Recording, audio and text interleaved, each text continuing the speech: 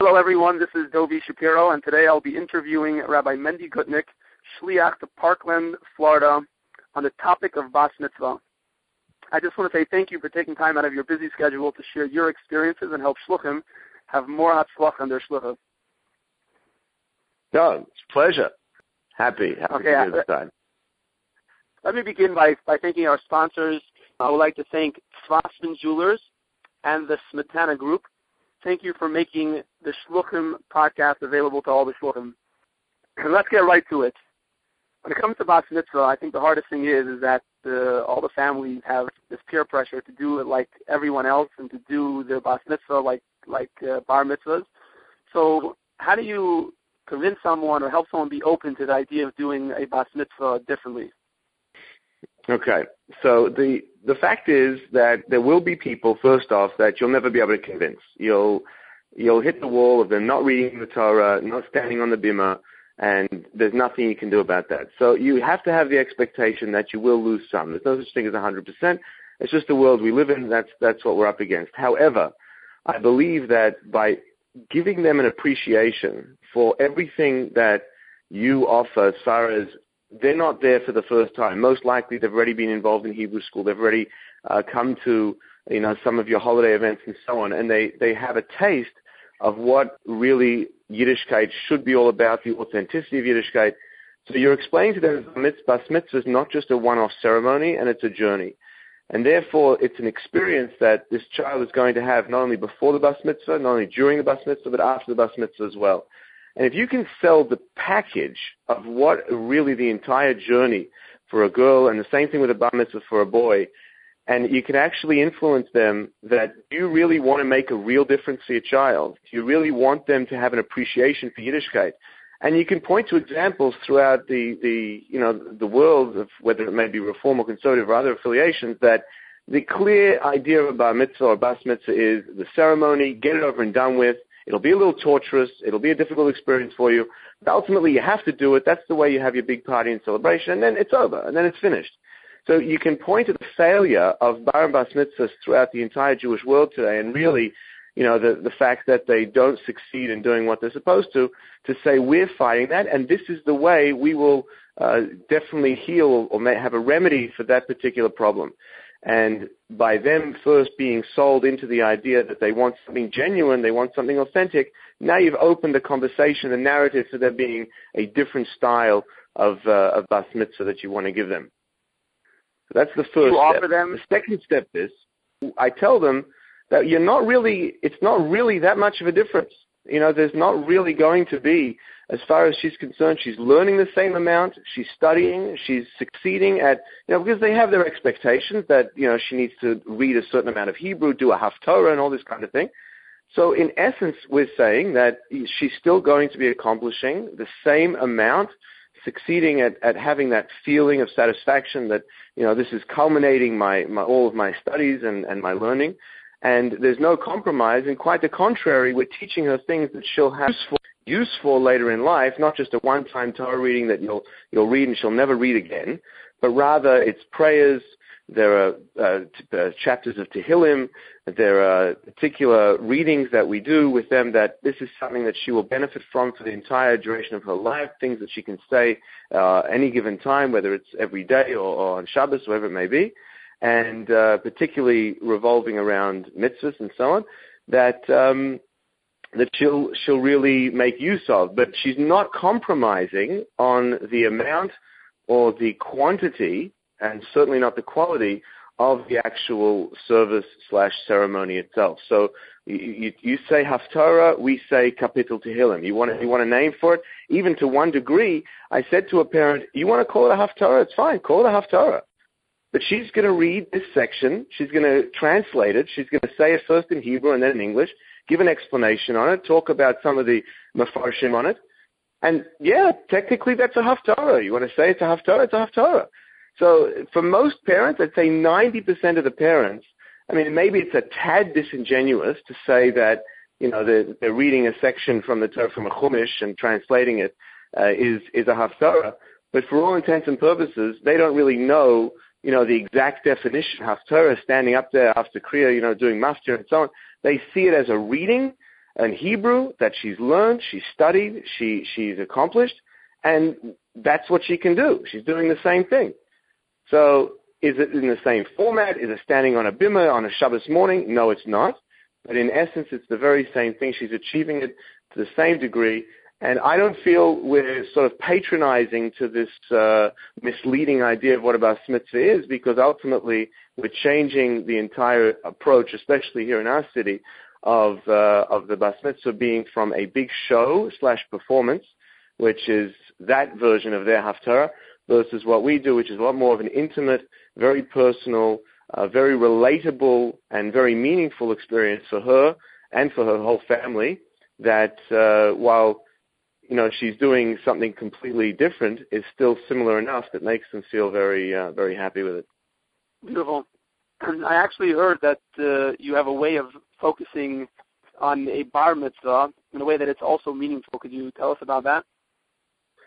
Correct. We also noticed with the success of the bas mitzvahs that we're doing, and by the way, we do about 25 to even 30 bas mitzvahs a year on this Friday night style service, which we'll go into the specifics in a moment.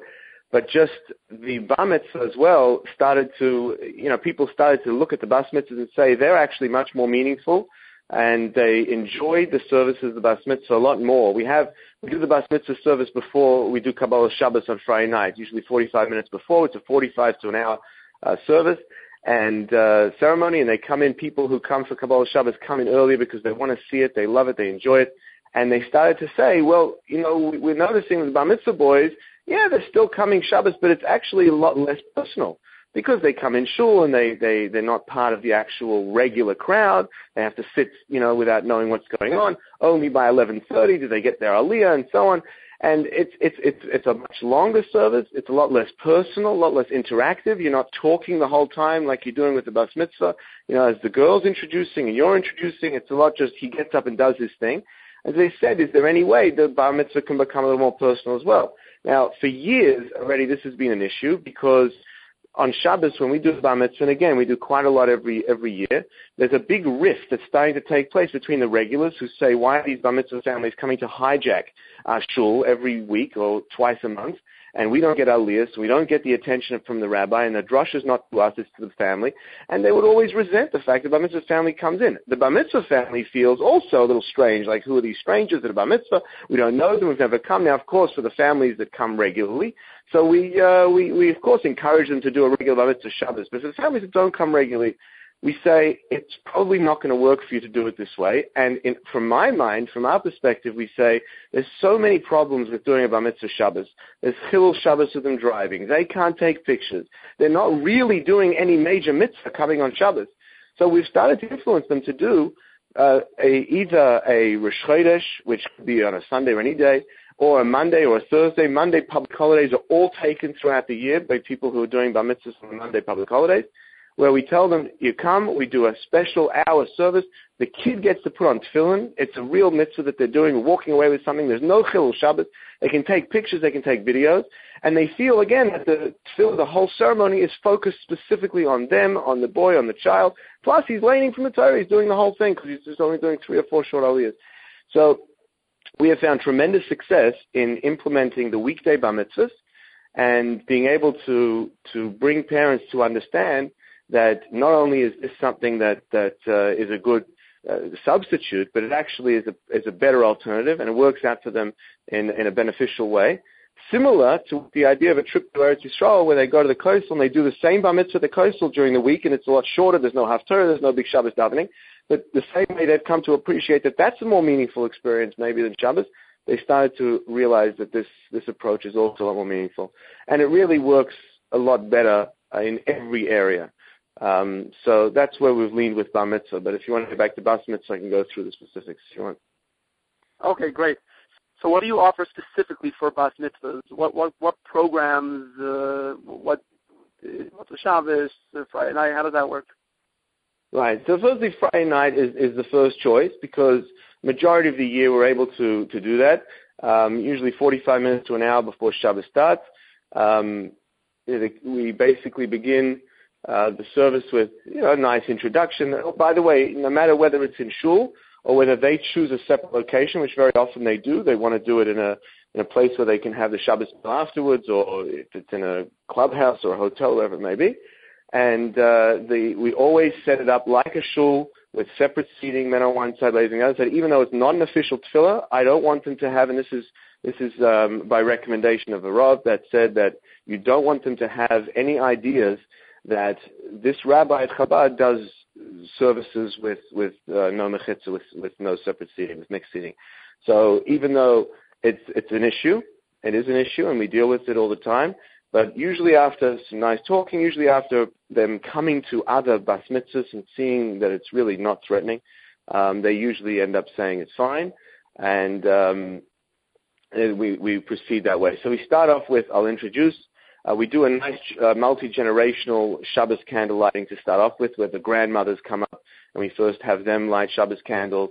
They sort of pass the torch on to the mother of the bas mitzvah girl, who then passes it on to the bas mitzvah girl, where we say for the first time she's now going to carry the torch of Yiddishkeit in her family, continuing, taking on this responsibility. So really, the lighting of Shabbos candles is really that moment where she's sort of taking on the mantle of being a responsible Jewish woman. And that's sort of how we begin. And then she does the bracha out loud, together with her mother and grandmother, but she's definitely leading it. And then she does the Hiratzin in English.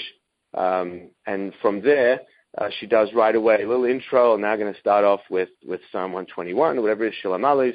And she gives a little intro as to appreciating and recognizing that this is the beginning of a journey that's not going to be easy, and she's accepting this responsibility, and says the Shir HaMalis in Hebrew and English. So that's sort of how we just begin it. And then after that, I sort of, continue things off with making, a couple of songs. We started with Hinei Matov Manayim. Again, this is not something that she's singing. This is something that I'm singing, leading. She's standing there, but it's not part of her, any part of her job, what she's reading. We're careful not to have the girl doing singing independently from everybody else, even though when we say, let's say, Shema or a Shil HaMalis in a chant, or if we say sing-song kind of way, I was told that is not an issue. I was told with the Rav that that's fine. That's just like reading with expression. And so after we sing a couple of songs to get the olam into it, we call the parents up to give a little bracha to the girl. They do a yivarechecha, a little parent blessing, simech alekim kesarif bracha v'leah, and then they also have a couple of prayers in English. At that time, I'll give them a chance, maybe if they want to say a few words, they could also address her and say something nicely. Sometimes the grandparents want to come up and say, so I'll give a little tefillah to the grandparents to say also, and sometimes it'll be, let's say, a translation of the Mishaberach, after an aliyah or something, whatever it is. I find something that's relevant for them to say, and they say it to her as well, their little speech. After that, she then goes into, depending on the level that she is, to giving a little introduction to Shema, a couple of other kapitlach of Tilim, and again, depending on her level, that's how many she reads. And then I'll introduce what is a section of her Torah portion of that particular week. And that's probably the most significant part that she's prepared, which is usually anywhere between 8 to 10 to 15 psukim from the parsha. She reads them, she translates them, she'll talk a little bit about it, giving a little summary on it. All these things are very easily found on Chabad.org and other places, which she's, becomes very interactive, the way she's talking and asking questions, very expressive. And then following that, I'll sing a couple of other songs, I say Shalom, a couple other things. And for the conclusion, where she gives her Dvar Torah at the end, usually she'll then sort of maybe say a little tefillah at the end of her speech as well. One of the nice things that we did, which I actually got from another shliach, it was Greenberg in Solon, that when we sort of finish off with a little kiddush, that we do what's called a cup of blessing, where we call up close family members and friends to come up. They take a little shot glass of grape juice. They say a little nice bracha to her, a little wish for future hope, and pour it into her, the kiddush cup that she's holding.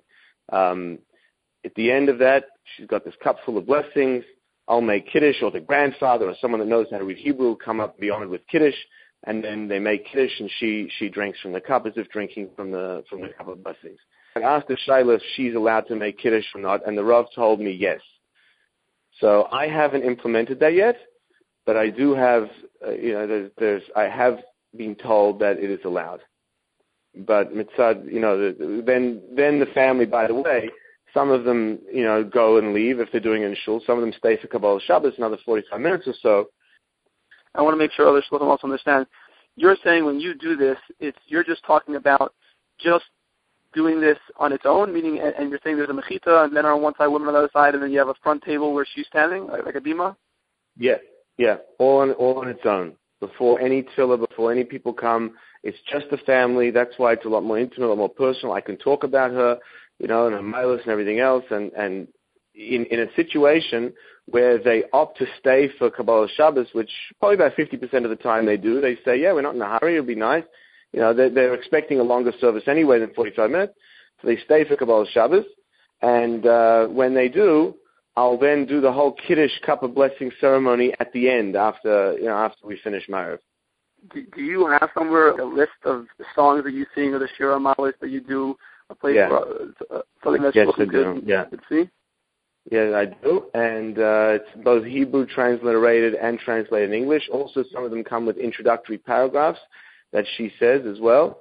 And again, it's very flexible. A kid who doesn't know much and hasn't come and she's learning all of it only from transliteration, you're not going to give her that much to do. But the parts that the girls that have been through your system and they come through the whole Bas Mitzvah, the whole Hebrew school, then obviously they're going to read in Hebrew and they're going to do a nice amount. You can email me Chabad WP for West Parkland at AOL.com, and I'll be more than happy to forward you any chemra that I have for that. Can you just tell us briefly what would you do for a Havdalah ceremony? Right. Motzei Shabbos is similar, except for doing the Kiddush at the end, you do a Havdalah at the end. That's pretty much it. And I never even asked if a girl could do Havdalah. I never even tried crossing that bridge. Any last words of advice that you would offer a shliach when it comes to Bas Mitzvah? The idea of recognizing that people, even though they are very influenced by their friends, and are very much desiring to do what everyone else is doing, they are not beyond being taught and explained and educated what a genuine and real Bar and Bas Mitzvah should be. And if you have the confidence to tell them that this is what's been done for generations well before the advent of the New Age Bar and Bas Mitzvahs today in American society, then they will buy it. They will buy it and they will come and see how you do it for somebody else. And they will be very pleased, and almost never have we gotten a feedback. I think never. We've gotten a feedback saying, this was a little bit of a disappointing service. Would have much rather doing something else elsewhere and so on. Every family has been happy. Why? Because the girl has recognized that it's not just about this one ceremony. It's about my whole life. And the way that, I speak to her and the way she's learned all the things that she learned is very much based on the idea that I'm a Jew for life. I'm proud of that, and that's what I'm going to walk away with. Thank you, Rabbi Mendy Gutnick, for sharing with shluchim about your hashgacha and unique approach to Bas Mitzvah and even Bar Mitzvah. We really appreciate your time. You're very welcome. I look forward to continued discussion. This is Dovi Shapiro, and I would just like to say, if you know any shluchim that are successful in any specific area, it's a great help to know who they are and what they do. You can just email me at rabbi@jewishflagstaff.com with your ideas. Make it a great week.